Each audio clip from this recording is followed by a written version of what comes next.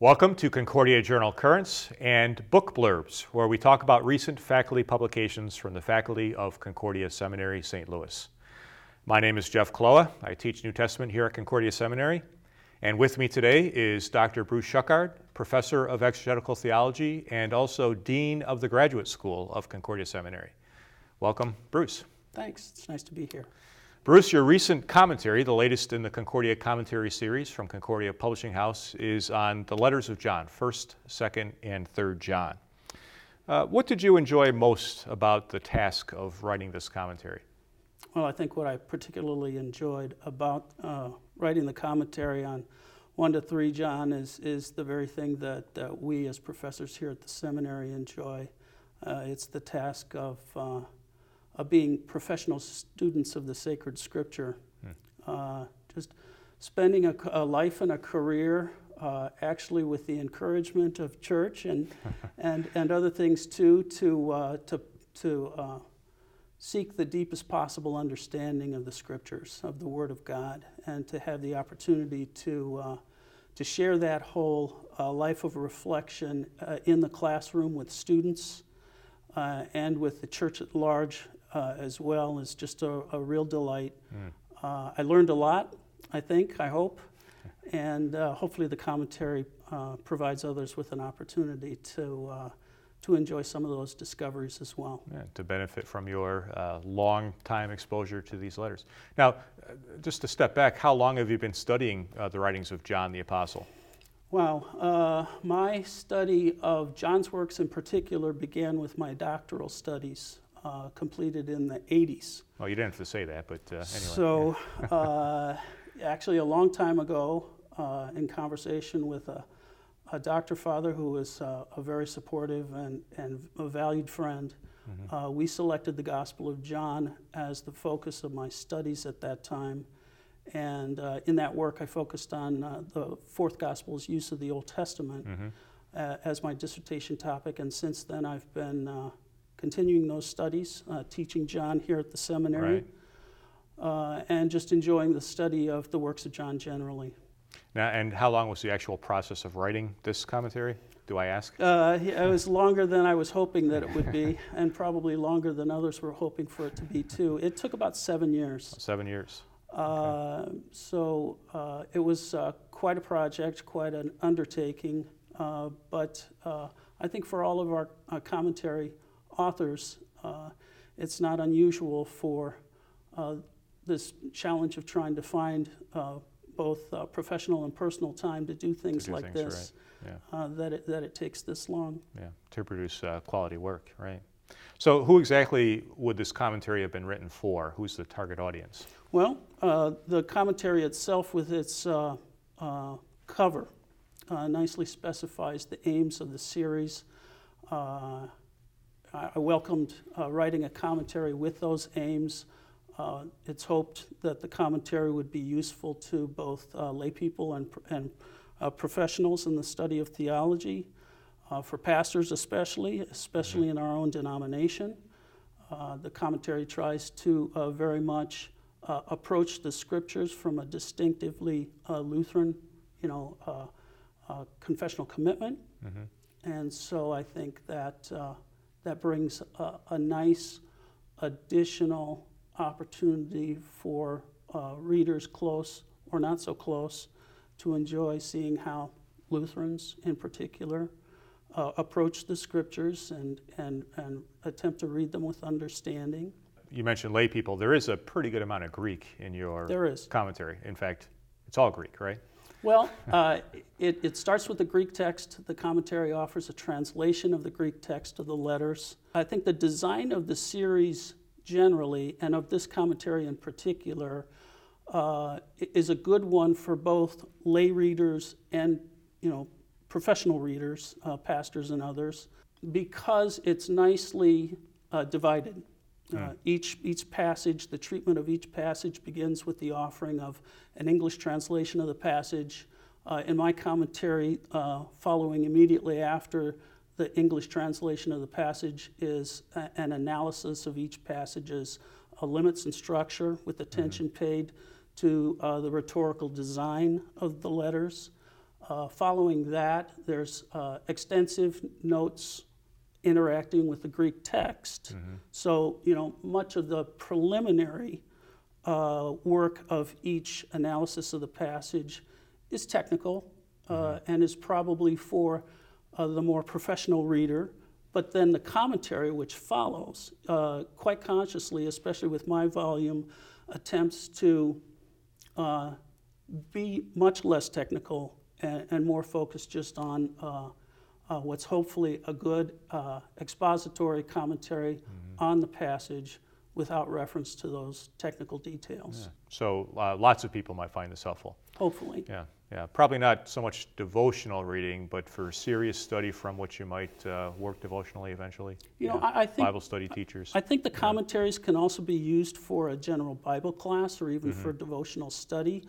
But for that purpose in particular, the focus would likely be on the last part of each passage's analysis, and those pages, not so much the first. Yeah. But somebody teaching Bible study, even if they don't know Greek, could certainly benefit from this commentary. I think so. Yeah. I hope so. Good. Yeah. Well, I don't know if you're interested in answering this question, but you raised earlier from a Lutheran perspective in terms of writing a commentary. I mean, I don't know, what does that actually mean from a Lutheran perspective? Each of the denominations, especially in our American setting, but not just here, of course, is known by its distinctives. The Lutheran Church itself historically has been known for its distinctives, and of course we think, in our distinctively correct, right? In our own part of the world, that those distinctives are founded in Scripture and worthy of emphasis as we attempt to maintain and confess the faith. Things like sola scriptura, sola fide, sola gratia, faith alone, grace alone, Scripture alone. Scripture interprets Scripture. The Scriptures are to be trusted as delivering an essentially critical message to the people of God. The responsibility of the people of God is to treasure the Scriptures, to read them with great care, to preserve them and to share them in the proclamation of Christ.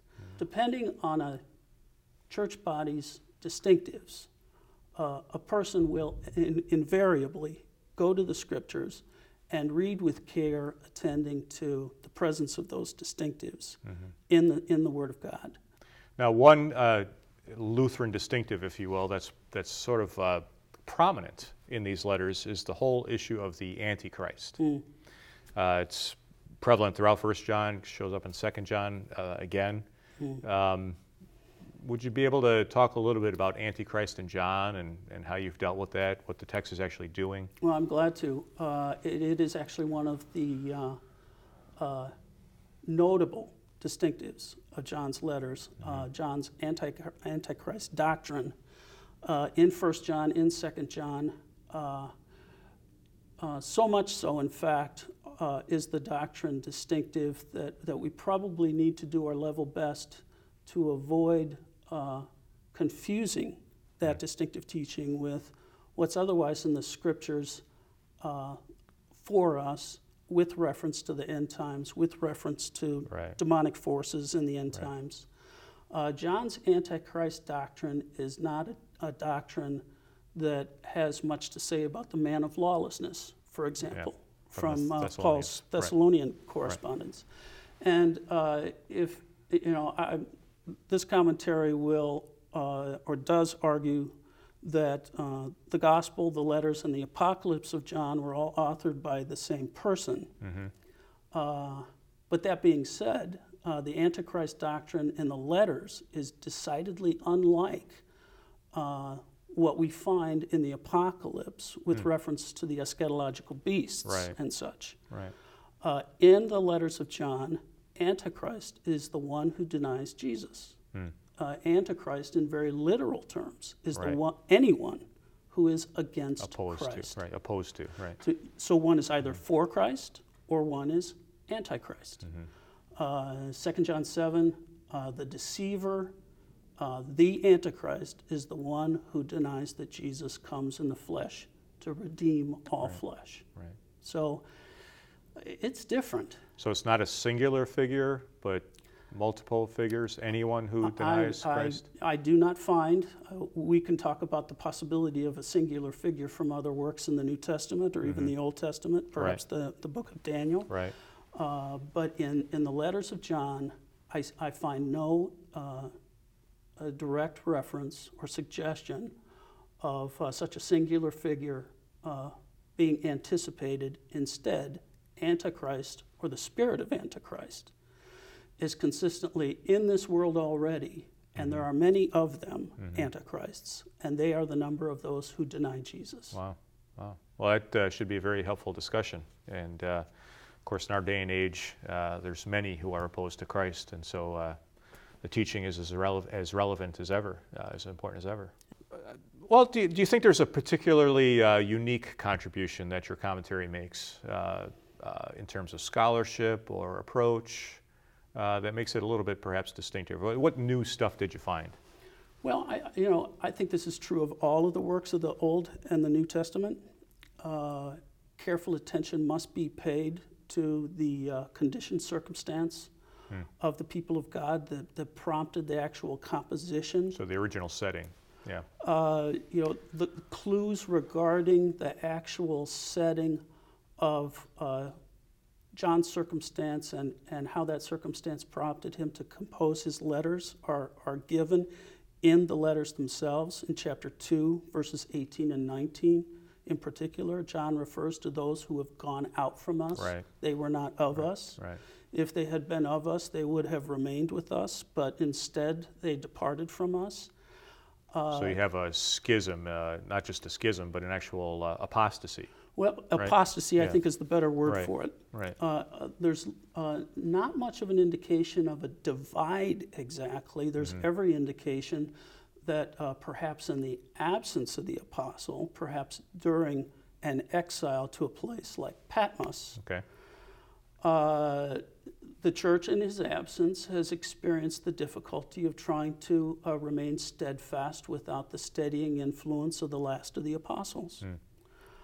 When John returns from exile, and not just the works of John, but also early church testimony suggests to us that he was exiled under Domitian, Right. returned under the Emperor Nerva, Right. and lived to see the days of Trajan. Well, Trajan became emperor in 98. Right. If he experiences the vision on the island at the time of Domitian, then returns to find that the culture, the idolatrous culture of the Greco-Roman world has kind of had its way with some, at least, Right. in the house churches of Asia Minor, where he's been bishop for quite some time. Right. Then the design of the letters is to respond to the problem of losses, backdoor losses to the prevailing idolatrous culture. Yeah. So here's another very significant opportunity for us to bring that ancient message from the Right. first century to bear in our own In our time. setting, yeah. If there's something common to our own day as well, it would be the problem of backdoor losses from the faithful to the prevailing culture, which is not necessarily friendly to the Well, and confession of the faith. it's remarkably relevant. I mean, the whole issue of the person of Jesus Christ, who is he, is Right. still the question. Right. And so the notion, again, as you described of Antichrist, there's multiple Antichrists who deny that Christ has come into the flesh. So the same kinds of issues, and Right. come up again and again. And Right. and so what's John's solution? Well, it is the message of his letters is especially a message directed to the faithful, Okay. to those who have remained, to those who perhaps are still facing the threat of deception and are perhaps even wavering in their commitment. In response to that, the distinctive emphases of the letters are especially upon the problem of Christ versus Antichrist, the kingdom of God versus the spirit of Antichrist, which is ever with us. Right. He works very hard with his letters to embolden the faithful around the foundation of the faith, which is informed especially by the twofold instruction which which John summarizes, repeatedly throughout his letters as the instruction to believe in Christ and love one another. This is the message of the epistles. Yep. In the face of everything that haunts and everything that threatens to deceive, just remain faithful, stay focused on Jesus, Right. and care for one another. Care for one another, right. Live as his body in the world, which is Exactly. opposed to him. So if the boundaries have been porous and losses have been experienced, he's working hard to fortify the boundaries of the community of the beloved. Yeah, yeah. So it's delightfully relevant to us today. I think a very powerful message that can continue to speak words of encouragement and hope to the people of God still today. Well, and perhaps helpfully, it's also 1 John is an election year for Christmas Day, so a good opportunity to strengthen the faithful by listening to the Apostle John once again. So look forward to that. Well, thank you, Bruce, for your long work on this, for the helpful contribution that you make to the life of the church. And we pray God's blessing on your continued work with John, and that this may bear fruit in his church. Great. So, Thank you, Jeff. thank you.